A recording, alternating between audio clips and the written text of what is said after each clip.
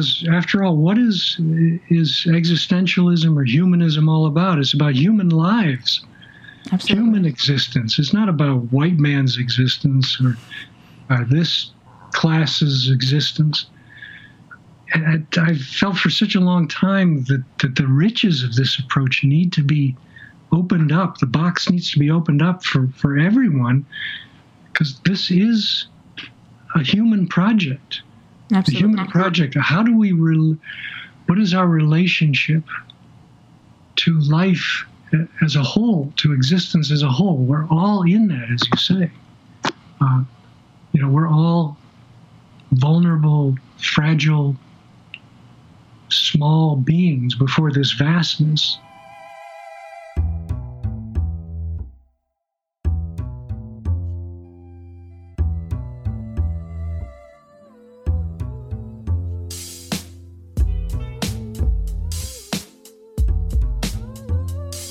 The messy aspects of our human experience, our feelings, our flesh, and our psyches can never conform to the prevalent culture of quick fixes. It seems that our technologies are speeding ahead of us. It appears as though we are trying to catch up, but to no avail.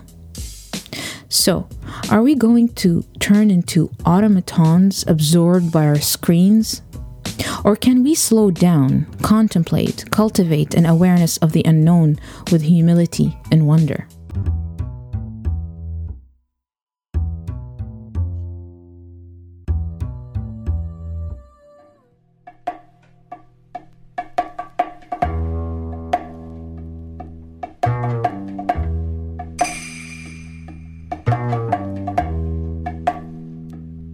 Welcome to the Soul Space Podcast. We're your hosts, Adrian and Thal. On this episode, we speak with Kirk Schneider, a psychologist and leader within the field of existential humanistic psychology. Kirk began exploring the fundamental questions of human existence at an early age, following the death of his brother.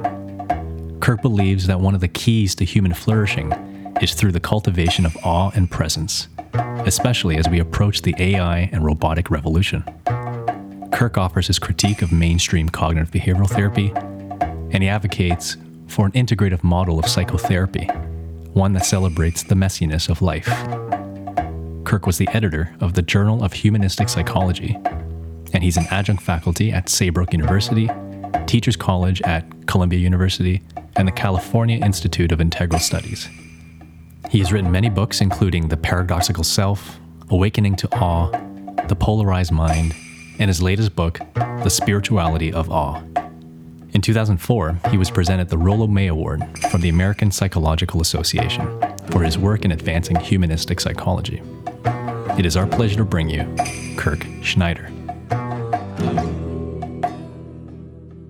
We do have a starting question, and Sure. We're wondering about the spiritual orientation of your childhood. Or if you had a spiritual orientation. Well, I was brought up Jewish. Mm-hmm. I'm of Jewish descent.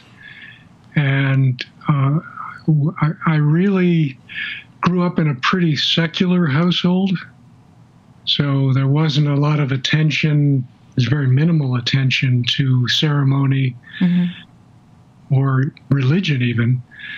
My father was pretty much what you'd call an atheist, I would say, and my mother had that leaning as well, and they certainly appreciated the historical lineage of Judaism, but I would say especially the philosophers like Spinoza, to the degree that we all knew about these people.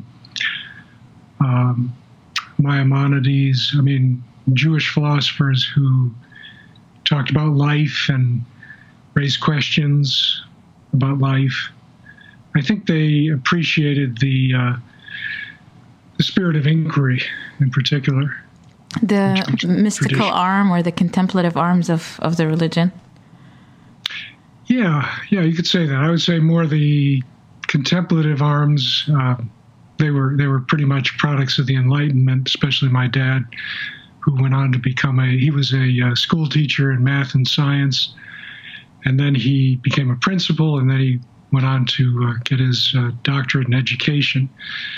So he was a humanistic educator, and very much aligned with the humanistic psychology temper of the times. I grew up with people like Abraham Maslow and Frank Barron and Rollo May, Carl Rogers, surrounding me, even in my playroom. I would use some of their textbooks as building blocks to build cities. So, I mean, I remember from a very young age being surrounded by that kind of thinking. But I had a very unique upbringing in that I grew up in a Italian Catholic German neighborhood, working class neighborhood in the Cleveland area. And so I really got to know those traditions in a very earthy way as a kid. I mean, I'd spend time for Christmas with friends across the street, and I got to know some about the traditions, some of the prejudices too. We definitely were impacted by that. One day I woke up to find a giant Nazi sign painted on our ping pong table that was hanging in our garage. That made a huge impression. And I got caught up in some of the prejudices of the time too, as a little kid, kind of joining other mobs of kids.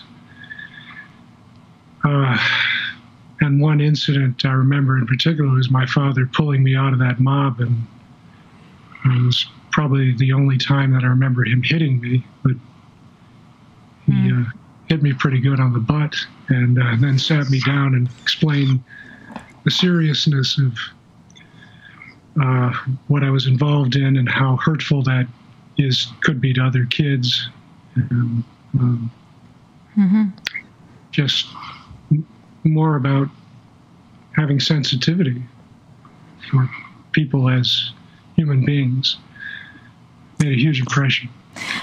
I hear you when you talk about that. Just for me, I remember 9/11 was a big event where I went into an identity crisis after, as a Muslim woman in the West, and realizing that maybe the dark side of religions is the divisions that it creates.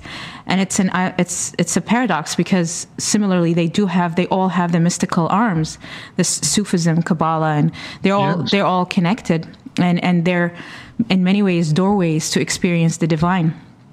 But we have to overcome the divisions to arrive there.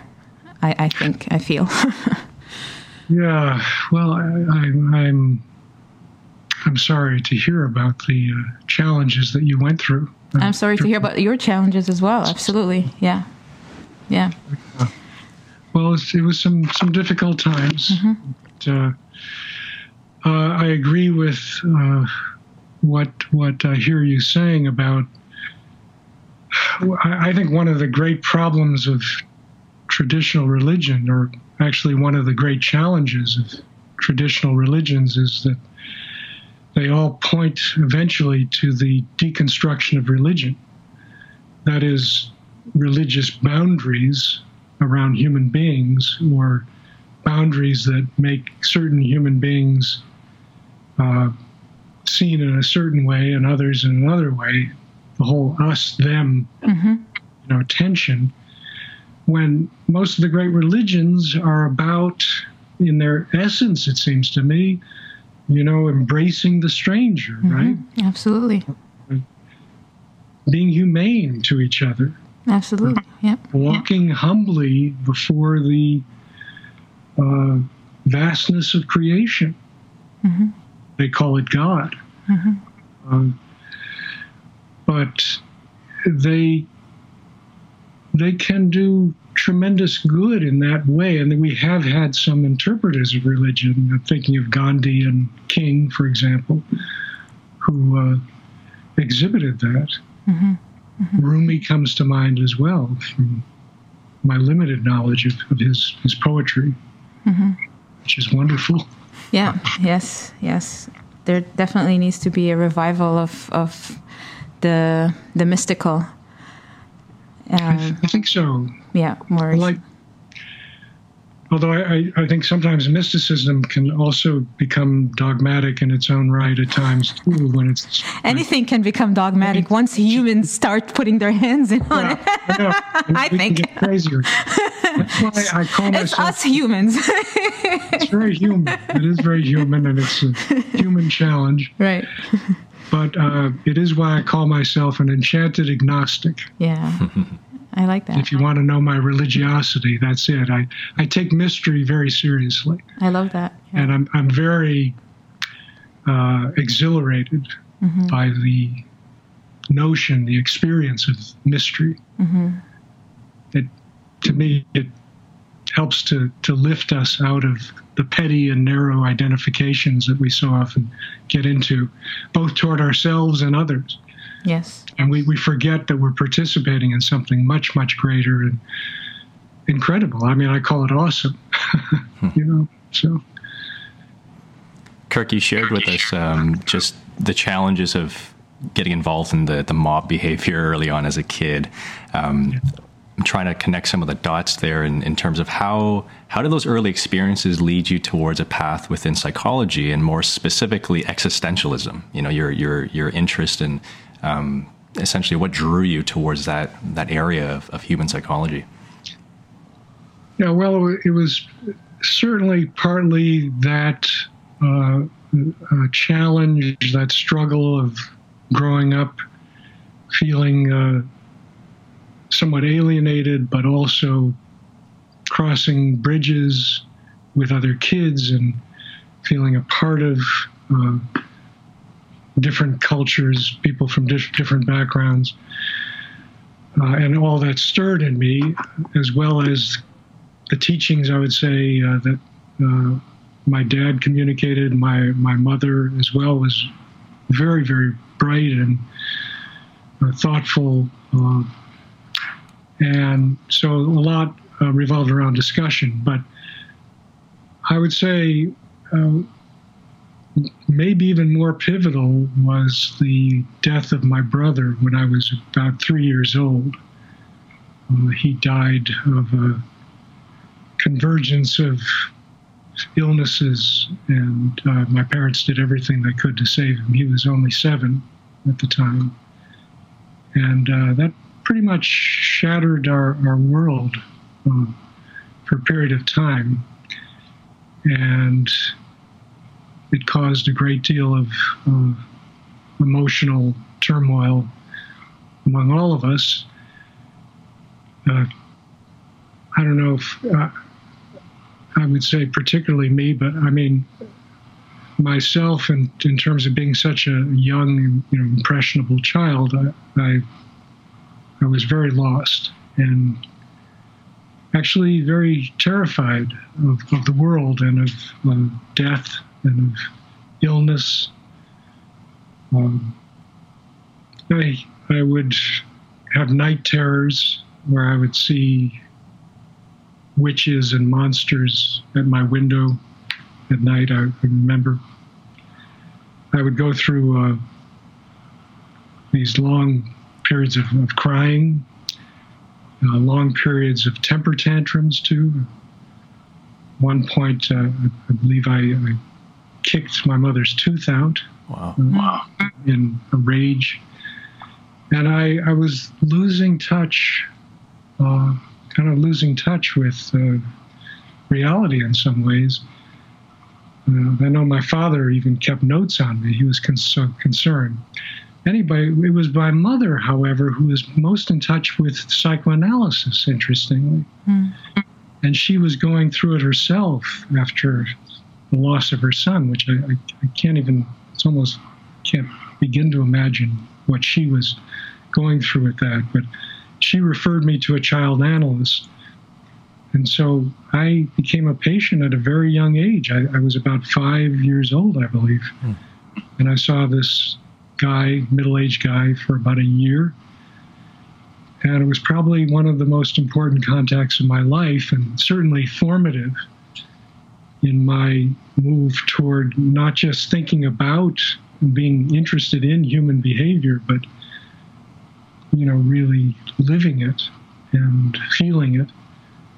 And I think one of the most important parts of that work is, I don't remember a thing that we said, really. What I remember is his very calm and powerful presence, really. And the feeling that he had been through a lot himself. He didn't reveal anything about his background, as far as I know, verbally. But non-verbally, he felt very seasoned to me, and it felt like he could hold me. And that's what I really needed. I needed a holding that at that time was very difficult for my own parents to do because of their own turmoil.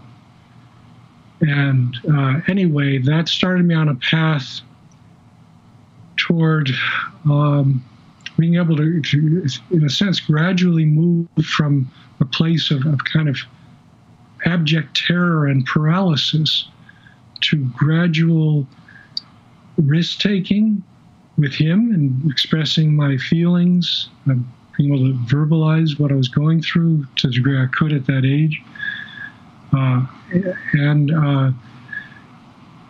and even intrigue about life and these questions that terrified me before. These were huge questions I was opened up to at a very young age about what the hell's the meaning of all this? What's going to happen to me? What's going to happen to my parents? What is death? What is life? How do we live it? These started becoming more and more intriguing questions to me as I was able to kind of work with such scary places in myself. And I think that really was the beginning. That was my introduction to existentialism in a lot of ways. My world being ripped open. And what an apt introduction, because as you're describing your experience, I'm just thinking about a lot of adults really out there that are in fear and are paralyzed by fear and are unable to experience awe in their life, which is, I don't even know how to, if I'm going to frame a question, but maybe just to hear your thoughts around that. My thoughts are that there are, in some ways, there are two ways to look at that space that gets ripped open. Mm-hmm. The safe, in a sense, the safe and familiar getting ripped open to the radically unknown, the boundaryless, because you don't have any guideposts at that point. You're in a free fall. That can be seen as totally horrifying and floundering. But I think through good psychotherapy, especially a depth psychotherapy that is not just talking about, but meeting the person with their whole body experience, can begin to allow more of a sense of awe, more of a sense of wonder about that space. Because you remember that the very space that feels terrifying and overwhelming and boundaryless is also a space that's potentially very freeing, and can enable your imagination, your creativity, more of a self-creation in a sense, or a communal creation. It allows the freedom that the safe and familiar or the narrow path often does not permit. Now, which one is better, quote unquote? This is a struggle for everyone, or a question for everyone. But for me, that was very important. In a sense, I guess, my postmodern awakening that, or philosophical awakening, that so much of our world is constructed by people, and if you can hold that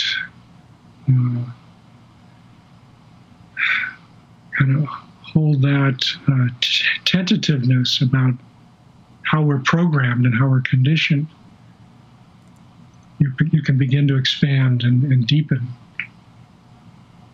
If you have help, but help is huge. Yes. So I don't want to discount that. I think that's to speak to your question there, in terms of how does one move in this direction. We need helpful witnesses, as Alice Miller put it, whether they're therapists, neighbors,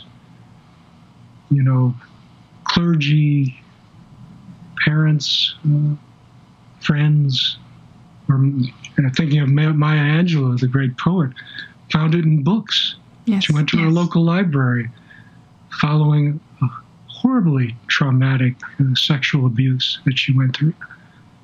But she found heroes and people who related to her through literature. So it can happen in different ways. But it's so crucial that we have that help along the way. Yeah, this is so interesting because we're not just talking about these concepts, like philosophical concepts. There's a practice of this, and that, to me, with the existential therapy, is the bridging of that into a real practical level. But for a lot of people, I have the sense that they might not know what that looks like. Would you be able to describe what that might actually look like in terms of working with somebody in a depth-oriented manner and connecting with sort of their existential aspects of being? Sure. I just want to add that I feel extremely blessed to have had this kind of help along the way. And, again, something not to be skipped over. Mm-hmm. And I had a similar pivotal experience or time around graduate school, around when I was 21 or so, very far from home, and had a kind of anxiety, panic attack, breakdown that I received pivotal help by a local existential depth therapist at the time. So these really were my formative, probably most core bases for my direction and informing my direction. And then I had some great mentors too, which we can get into later if we want to. But I guess we're talking about, again, being able to have that kind of support. So thank you. Thank you for going and mentioning it, because it is important. I mean, I'm even grateful that I'm able to get the depth psychotherapy that I'm going through. I've been going through Jungian analysis now for 2 years, and I already see the benefits of that. So yes, it is important to mention that maybe not everyone, has that opportunity. That's right. Yeah. But everyone who goes into this field should, in my view. Mm-hmm.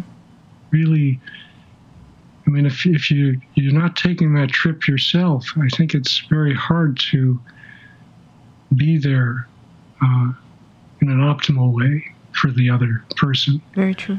Or if, at least in some way that you haven't done that kind of down and dirty, encounter with your own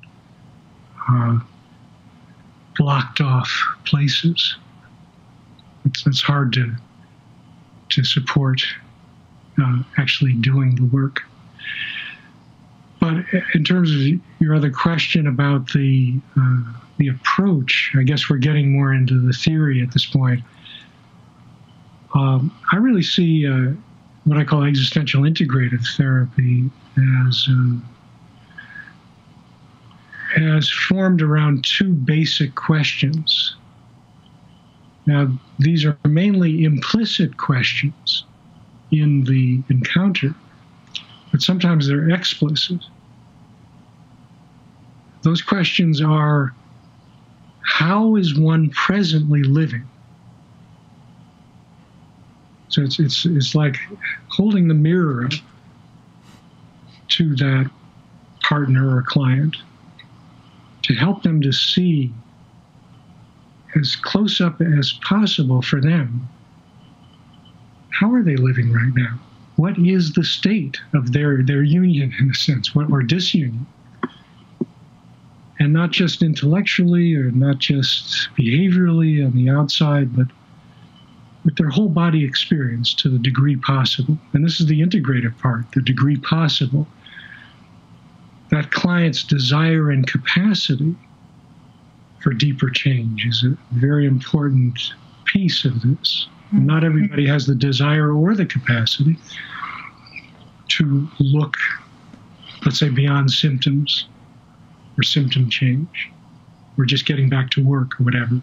Or they're so fragile that they maybe just need something physiological to help them through, whether that's medication, which I have a whole lot of skepticism around, but I also am open to as a possibility for many people just to get through the night, or to have a base of life. So how are they presently living? And the second question is, then how are you willing to live? After you've looked inside, with as few sort of consolations as possible, really attempting to see the starkness of where you're at. And what does that imply for how you're willing to live your life? So those really address the kind of the basic philosophical questions of freedom and responsibility, existential questions. You have the freedom to explore and to look at what's going on, but we also have the freedom and responsibility, ability to respond to what we have discovered. And so I actually call it freedom, experiential reflection, and responsibility. Because it's not just, I have questions about just simply moving from recognizing what's going on to just kind of instantly changing. It often takes kind of a whole body awareness of what's going on before one has a deep sense of how one wants to change, as opposed to just a cognitive conditioning. For many people, not for everyone. Yeah, I wanted to ask you, how does one overcome the inertia or the stuckness that you might experience in terms of, you mentioned freedom, but sometimes freedom is paralyzing because there's so many choices. Which job do I take? Do I want to continue this relationship or end it? And so how does one work to the point where they actually activate themselves to begin the steps of change? Well, I see the therapy as helping the person, again, seeing closer and closer into the mirror of themselves as to how they're living and how they're willing to live. And for those who are willing to take the deeper journey with this therapy, that mirror and that intensifying of seeing where they are and where they want to be, and not only want to be, but emergingly are willing to be, is the impetus for many people. So it builds a kind of counter will, as Otto Rank put it, or a frustration, as some of the Gestaltists put it. As you're very rarely exposed to that kind of that intensity of frustration about the state of your life, and this is a very exceptional space for one to keep coming back to, and again, a very focused and present way, and revisiting of where it is you are, which is usually blocked. That's a part of your battle. You're blocked in some way. And where it is you want to be, and not only want to be, but are willing to commit to be. And if you keep going over that terrain, I find that builds that counter will for many people to the point where they're not going to take it anymore. They're not going to keep living in that prison. Whether it's drugs and alcohol, or how they hold themselves back from pursuing something that they deeply desire or are passionate about, a love relationship, or maybe a project, art, work of some kind.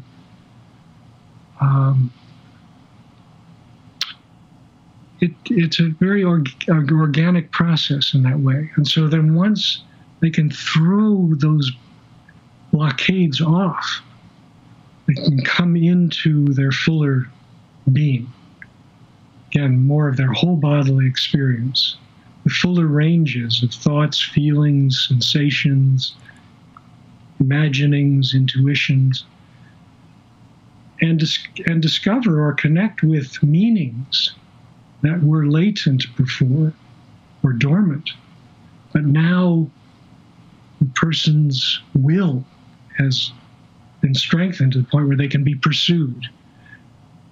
I think it's very important what you mentioned earlier too, that the therapeutic alliance is not about the therapist only. It's also about what the person is coming with. Are they willing to live a full life? Do they really want to go into the depths? It's not just about what the therapist does in that relationship. And it's also important what you said, that overcoming those things then will take us to a place where there is meaning, and which takes us back to that question, the meaning crisis. And nowadays, in general, how we live our life is very mechanistic, very rigid, very in our head, and really this is about coming to life. And what I want to say is there's no fear in this work, I think. Once we overcome, and then awe comes in. Well, hopefully. Everybody should do this. I agree with that. A lot more people right. would benefit from this journey. I mean, I feel there's always a level of some anxiety, at least for me. But I don't see that as bad. I just see that as human. Absolutely, yeah. Flesh and blood and certain vulnerability, which is part of what intensifies and vivifies life. But the point being, yes, if you can come into that, you can feel a lot more vital about living, about possibilities, and maybe even adopt a sense of awe toward living as a whole. So it's not just about necessarily pursuing certain goals or meanings, but a whole attitude toward living that is freer. That a whole attitude of being able to open to the amazement of that freedom. As you were saying before, it can be dizzying, it can be overwhelming, but the more you can be present to,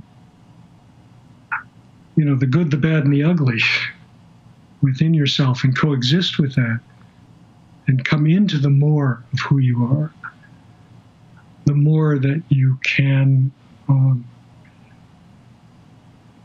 open to the amazement and the really the miracle of this opportunity that we have of being a part of something that's so far beyond us. And that is very elevating. I'm not saying one can stay on that plane all the time, or even that's necessarily desirable, but it certainly can be very powerful and very, very important antidote to depression. If we think about people like Viktor Frankl, for example, in the death camps, some people in the most dehumanizing conditions are able to connect with something much greater than themselves and their situations, and through that find an impetus to go on. Stephen Hawking, another example, with his ALS, but tuned into the cosmos, That's true. Maya Angelou. Yeah, absolutely. I mean, the work is not about getting rid of our anxieties and fears, because those will never go away. It's about holding them with depth and more spiritual maturity. I don't know. I'm limited by language. But on a practical level, what's the difference between depth psychotherapy, depth existential psychotherapy, and say, the more mainstream cognitive behavioral therapy? Well, I think the main difference is that we're more concerned with what you might call process as opposed to content. So it's not that the verbal isn't important. That's, of course, very important to helping someone to become more aware of their concerns and how they want to live in their lives. But probably even more important is how they say what they say, what they bring to their words. In other words, how they hold themselves, their facial expressions, what the energy is like in the room between you. It's that cultivation of a fuller presence, I think, to what's really going on here, as distinct from just helping somebody to move from one way of thinking to another way of thinking. Helping somebody change thoughts, make thoughts more rational, if you will, which has all kinds of questions around it in itself. Rational for whom? Yes, might help them function better in the world in certain ways, but is that really to their benefit in a deeper and fuller way? Like going back to the old job or the old relationship might be, adaptive in some ways, but maybe those are oppressive in a lot of ways and not really helping them or the culture in the longer run. So, this notion of helping somebody to decide the direction of their lives in their deepest core, rather than with some overlay of this is how you do it, and this is what has been shown, through aggregate data that helps people. Yes, through one lens, I would say it's a narrow lens and a narrow methodology often, that can be helpful, but there can be so much more, and I think so many people are shortchanged from having that chance to stay more fully present with what is important to them.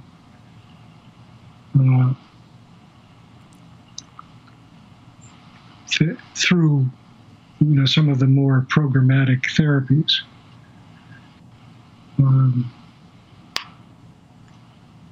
There's a lot around this.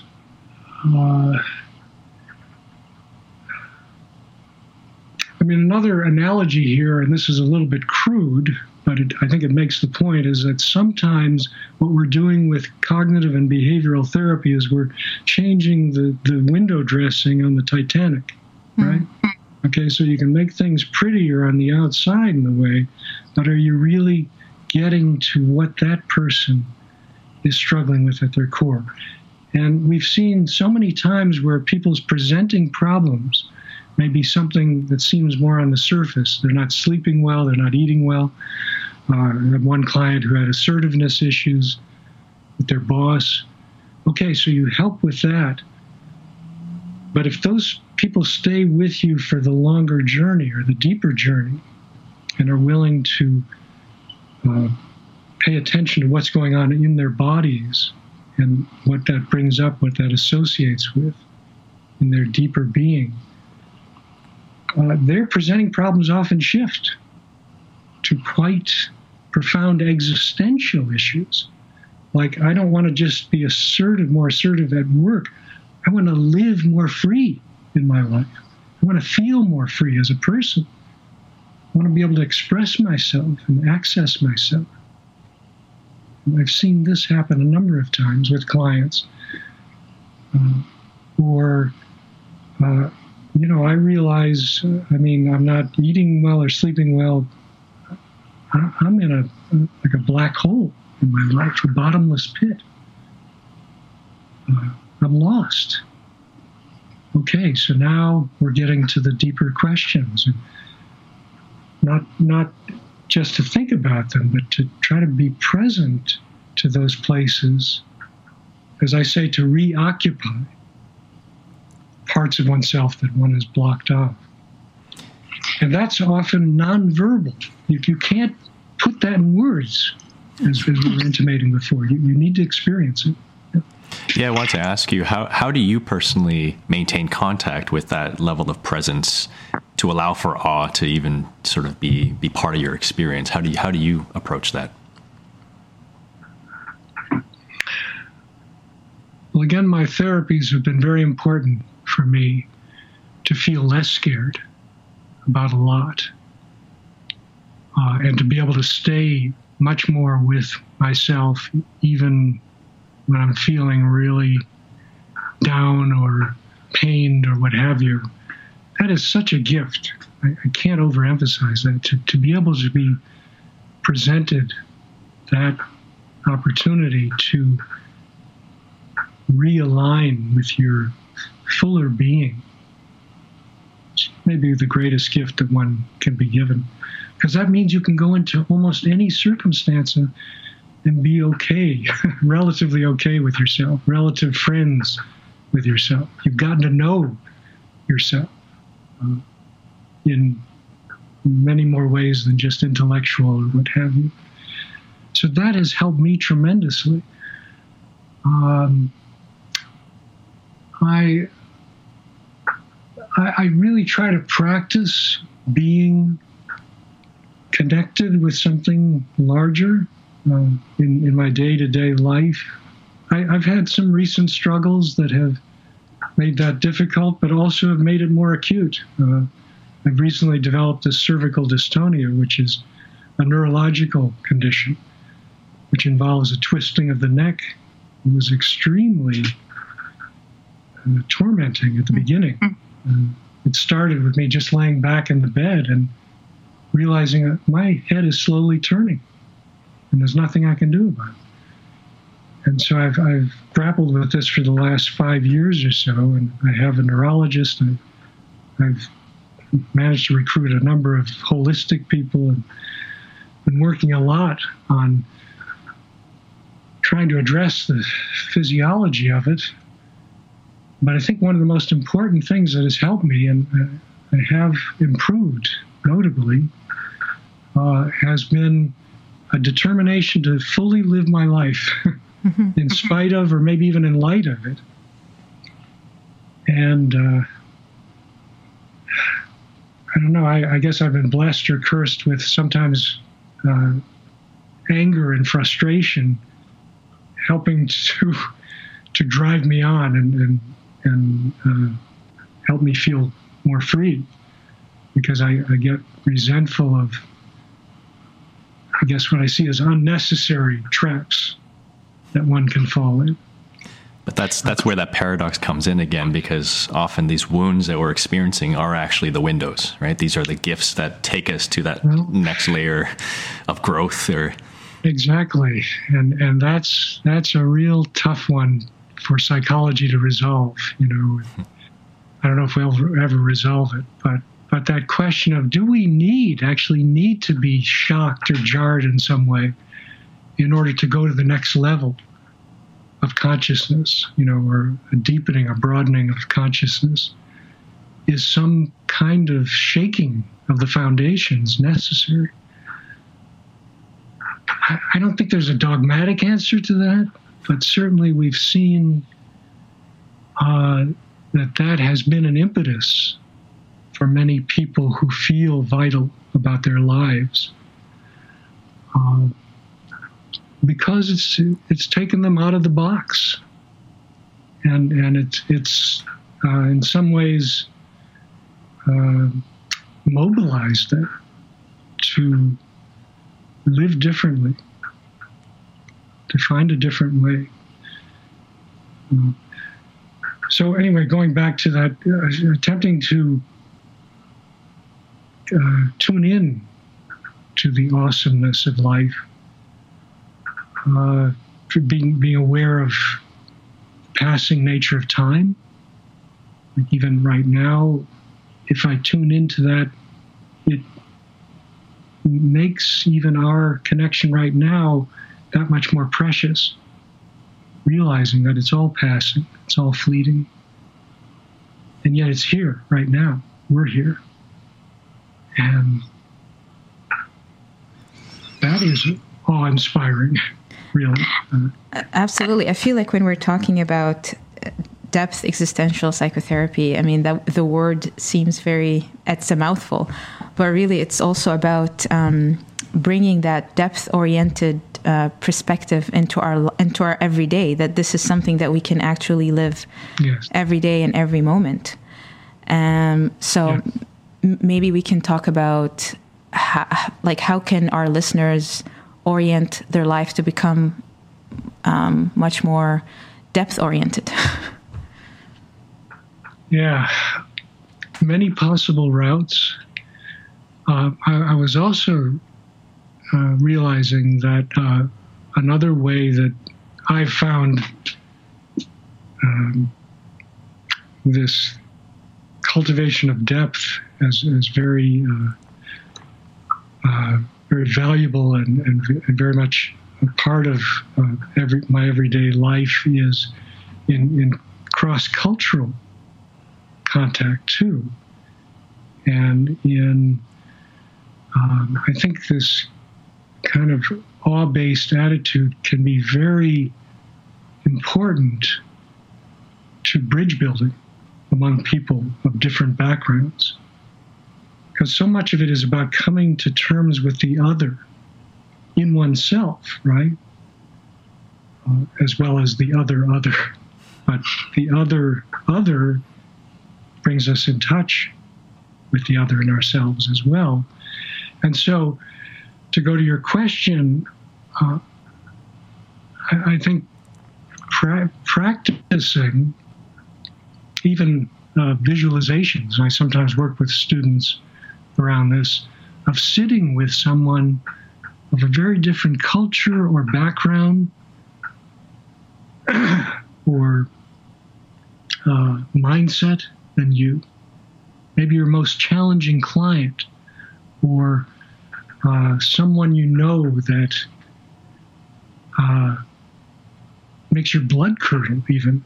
I mean, to take this to the extreme, one of my mentors, Jim Bugenthal, used to talk about how appalled he was by Hitler and Nazi Germany, but he often wondered if he could sit with Hitler as a psychotherapist and what that would bring up in him. And that can be an extremely powerful exercise. Can you sit with political leaders, religious leaders, who totally repel you? What are the thoughts, especially feelings, body sensations that come up, associations to those images, maybe memories? What happens when you sit with those and stay as present as you can to them? And then maybe imagine that other person talking to you, telling you about their lives, their story. I think one often finds that as difficult as it is to do that, or even to think about, that there's a kind of humanizing that can take place, whereby it's not about agreeing with or even necessarily supporting the other, as much as attempting to understand, being in a mode of discovery. And I would say that when that happens in actuality, person to person, beyond the practicing of the visualization, many more times than not, people find a different relation to the other, both in themselves and the other person, when they're actually sitting with it. And so we've been promoting and cultivating some of these living room dialogues, actually.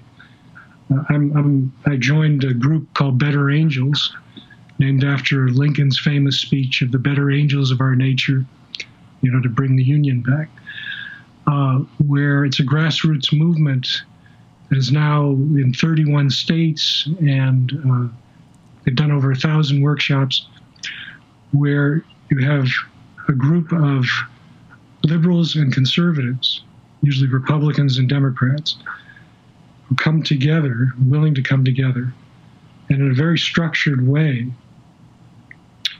talk about their experiences.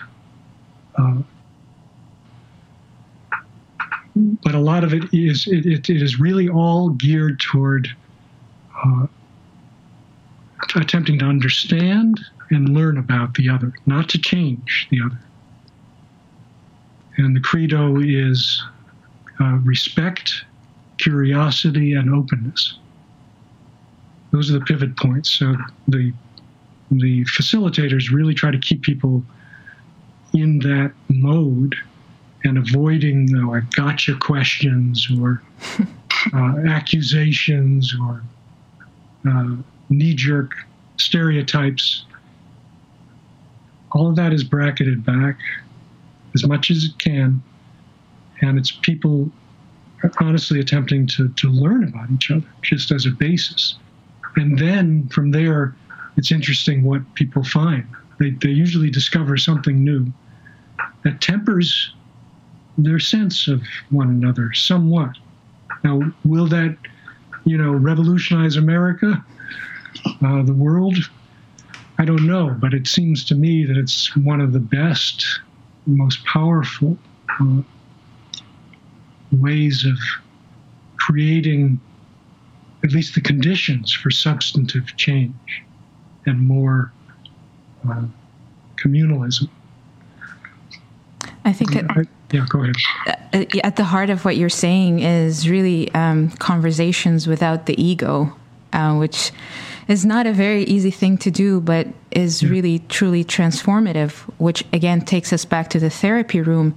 And when you were talking about the cross-cultural aspect of things, I mean, I'm thinking about psychotherapy as a practice that has been mostly a white practice, and now we're moving like the world. We're all suffering from the same thing. It doesn't matter where we come from, and so I see therapy as a tool that's going to be much more important in the coming years, and that it's not a.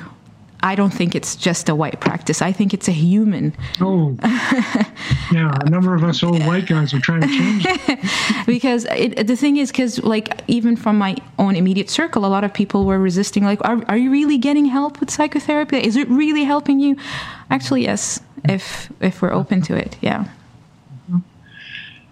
Well, we really need the infusion of multiculturalism to inform our existential therapy. Yes.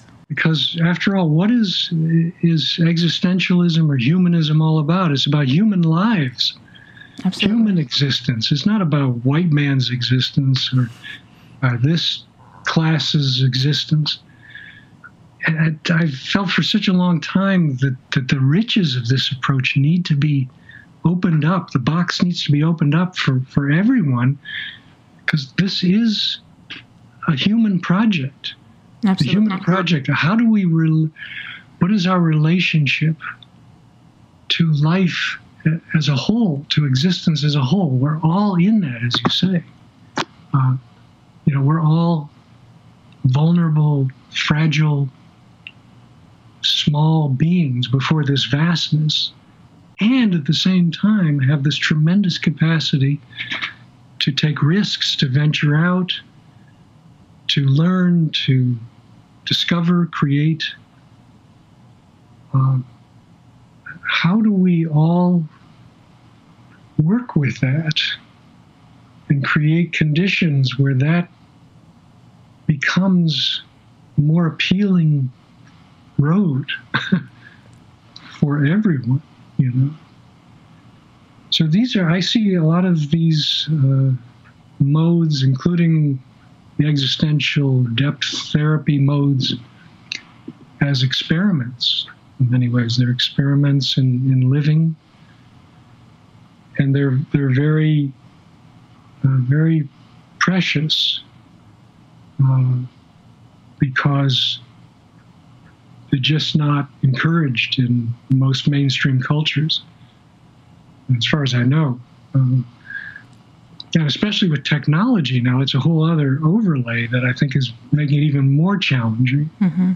And that's why I've been thinking and writing a lot about the challenges of the robotic revolution, which seems to be more and more about the quick fix, the machine model for living, speed, instant results, appearance and packaging.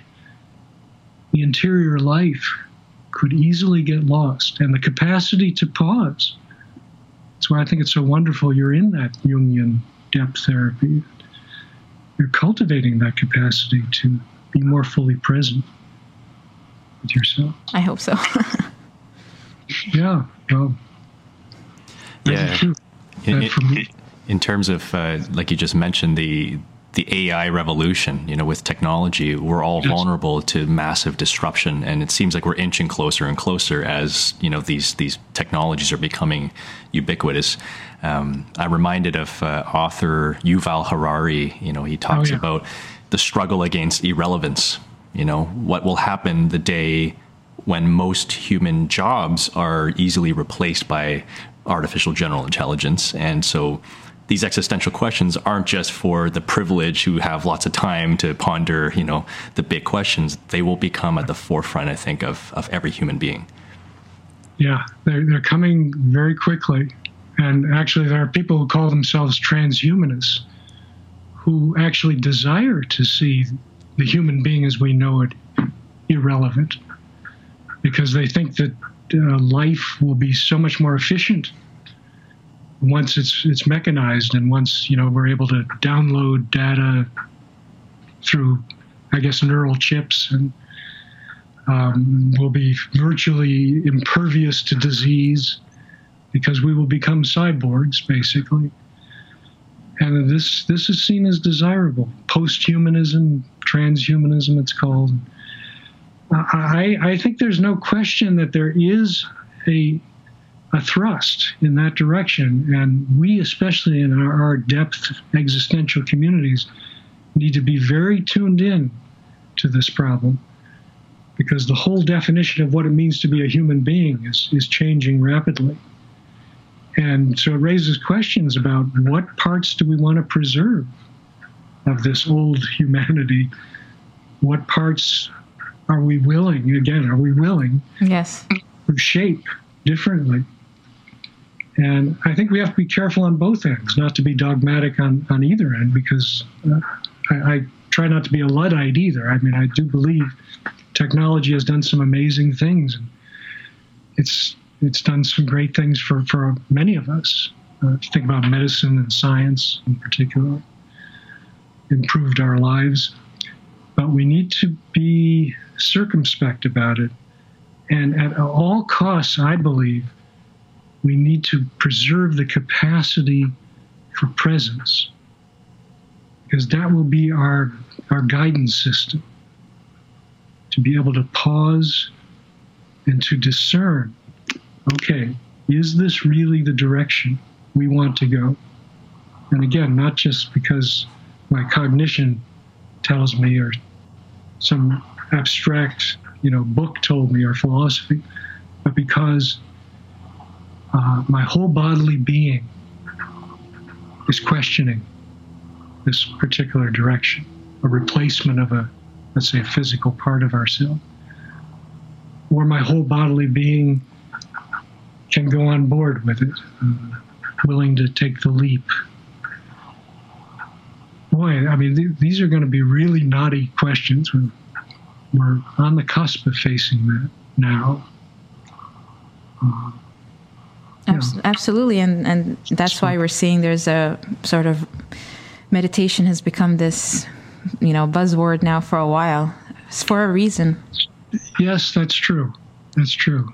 And yeah, I think there's a great value to this mindfulness revolution that we're seeing. I also think that it can become, in some sense, a technology in itself if it's not about life. If it's not where the rubber hits the road, about your everyday living and everyday consciousness. If it's just, let's say, in a cubicle, like a yoga studio or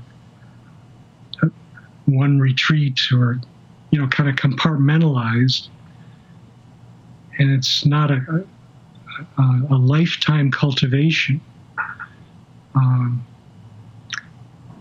And if it doesn't allow one to engage, the anxious and the tragic dimensions of living too, as well as that which connects us to something higher or larger, it could end up bypassing important areas of life that I think existential folks have kept us kind of on path with. They keep reminding us, grounding us of the messiness of life too, and that's a part of it. Yeah, I would say put it as helping us to find ground within groundlessness. Mm-hmm. But to be aware that we are in suspense, both literally and figuratively, and yet there's so much of that suspense that we can be conscious conscious about, and that can be freeing. Yeah. And I'm just thinking about, and just in closing, I'm just thinking about something that Adrian had mentioned to me just before talking to you. Maybe you want to talk about it, about Maslow and peak experiences. Yeah, I was reminded by, I think it was an article I read a few years ago about how actually towards the end of his life, some of this never got published, but how Maslow actually, he's quite well known for his work on peak experience. And he started referring to experiencing those qualities of the peak the peak quality in the ordinary. So it's finding it in the mundane and the ordinary. And this was after I think he had a near-death experience that might have actually created some of that perceptual change. Is there anything that you could maybe add to that? Because you mentioned he was a big influence in your life, and here you are actually in the depths of that same lineage of work, is how we can integrate the peak within the ordinary, mundane world. Especially since he's just known for for that triangle, but there's much more to his work. Right. The satisfaction of needs and yes, yeah. self-actualization triangle. Right. Yes, that one. Yeah. I've always appreciated his notion of peak experience, and I like his direction of seeing the extraordinary in the ordinary. And of course, he's not the only one who's looked in that way. We've had many poets and humanists through history who have opened to that, seen the power in that. I guess one of my concerns with peak experience is that it could be seen as a kind of fleeting high, sort of a quick high. I distinguish between what I call the quick boil version of awe and the slow simmer. And by awe, by the way, I mean the humility and wonder or sense of adventure toward living. So I think we've got a fair amount of the quick boil, but we really need to work on more of that lifetime cultivation and the more complex sense of the awesome that includes sorrow and anxiety, and some of the real difficult parts of life as well. That's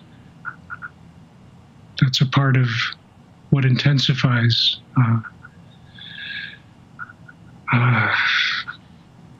real living, in my view.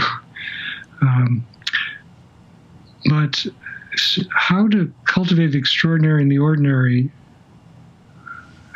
again, I believe it's a practice, and it's a lot about what you notice, taking time to notice the details, let's say, of another person, the subtleties of your interaction with someone else, maybe their story, and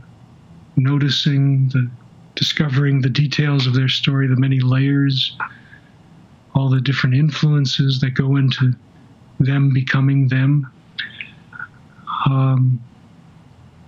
From a macro perspective, it's being able to see how we're all connected to something larger than ourselves.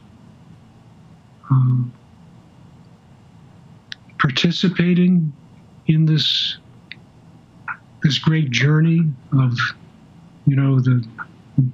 the Earth whirling around the sun at 67,000 miles per hour, and the solar system or the galaxy apparently moving through the universe at 1.2 million miles per hour. We're all part of this spaceship, and if we can kind of get that attunement at points, we're in touch with that bigger picture that can be so gratifying. I call a number of these ways of cultivating awe lenses of awe. I don't know if you've seen descriptions of that, but if one could attempt to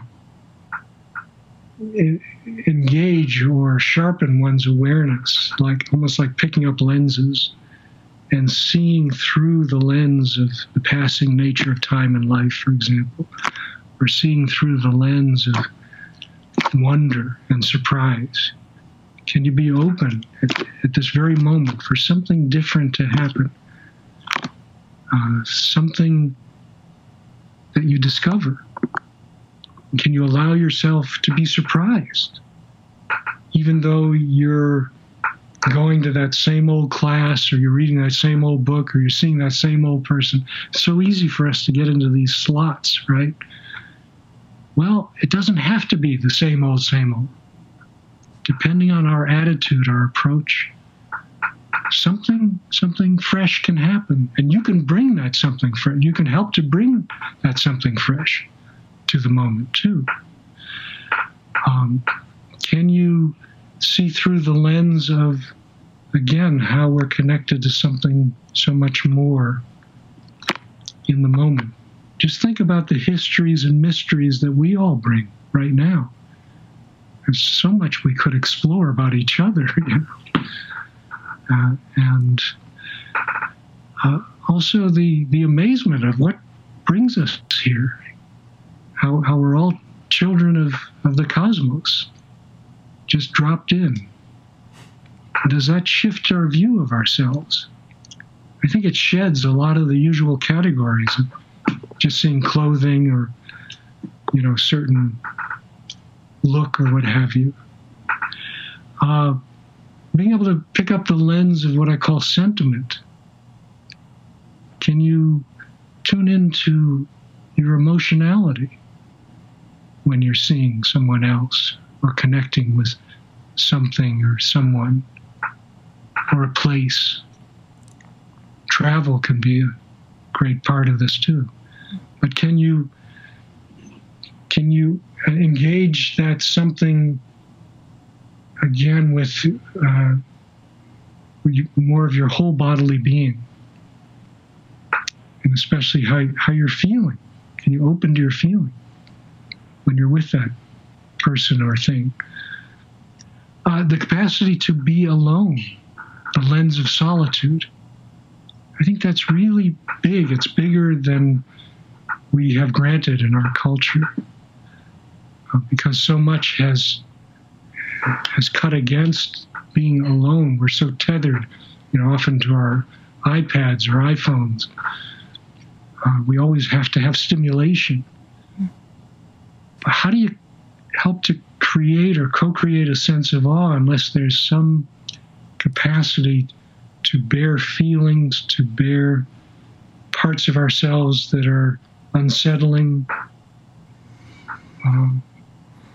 within ourselves? I just feel the need to also mention, here we are talking and technology is actually mediating our encounter with you. And so, again, without being dogmatic, I think it's beautiful that we can see how these things can actually live together. You know, we're both sitting here, you're in California and we're in Canada, and yet there's a transmission here, right? Our bodies experience things in this conversation that... Even energetically, I can feel it. Technology enabled. Sure. Yeah. But just disproved my whole thesis. Here we are. Yeah, I mean, just no, it's a great irony, and it's why we need to be careful about being dogmatic. I think a lot of questions can be raised about whether there are significant differences between coming across on the screen and actually living and breathing with each other in person. I would advocate that there are, but I think all these things need to be explored much more. Yeah, I mean, it's amazing. I recently done a series of lectures to China, Chinese students too, and it's mind-blowing. You know, these thousands of miles and thousands of miles of cultural difference too. There's some bridges being created, and actual, as you say, energy exchanges that I felt. I couldn't see all the students, but I saw some of them on the screen. And what do we do with that? So you're right. That is part of the awesomeness too, or can be. I think the problem comes in when things are overly programmed, when they're preset, when they got an algorithm, or when it's a calculative mode, let's say, as Heidegger put it, calculated versus meditative, it closes off.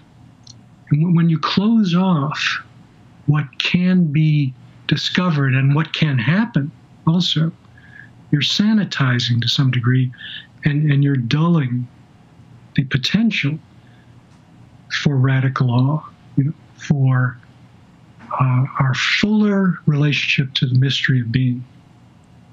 And I think that's the danger. So how do we be careful about closing off our ways of interacting and communicating in laboratory-like settings that don't permit greater possibility? Yeah.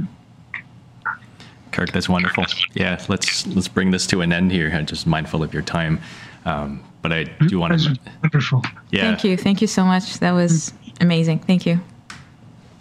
Thank you.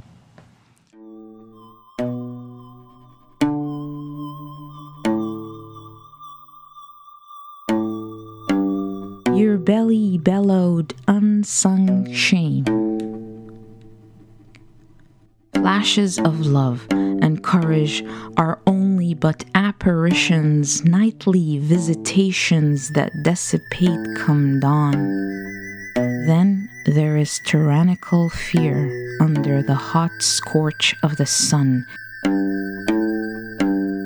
interlaced with deep lies that we like to tell ourselves. We are lunar creatures. There are many things that I wanted to say to you, like how I loved you deeply and simply.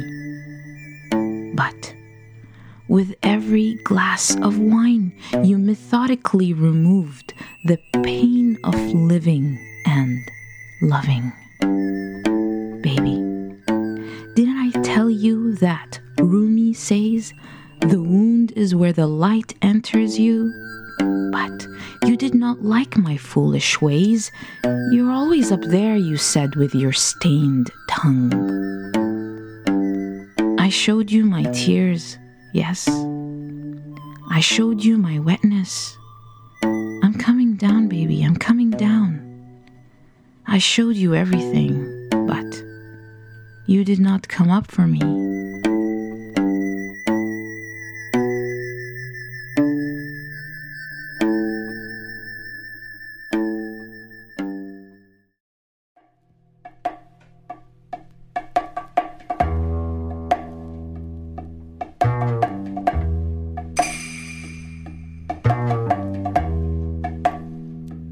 We hope you enjoyed this episode. Next week, we journey into Laura's story of working with the psychedelic plant medicine, ayahuasca. You can find links and show notes at soulspacepodcast.com. And please support our work by leaving us a review on iTunes. You can follow us on social at soulspacepod, that's soulspacepod. And as always, thanks for tuning in. Until next time.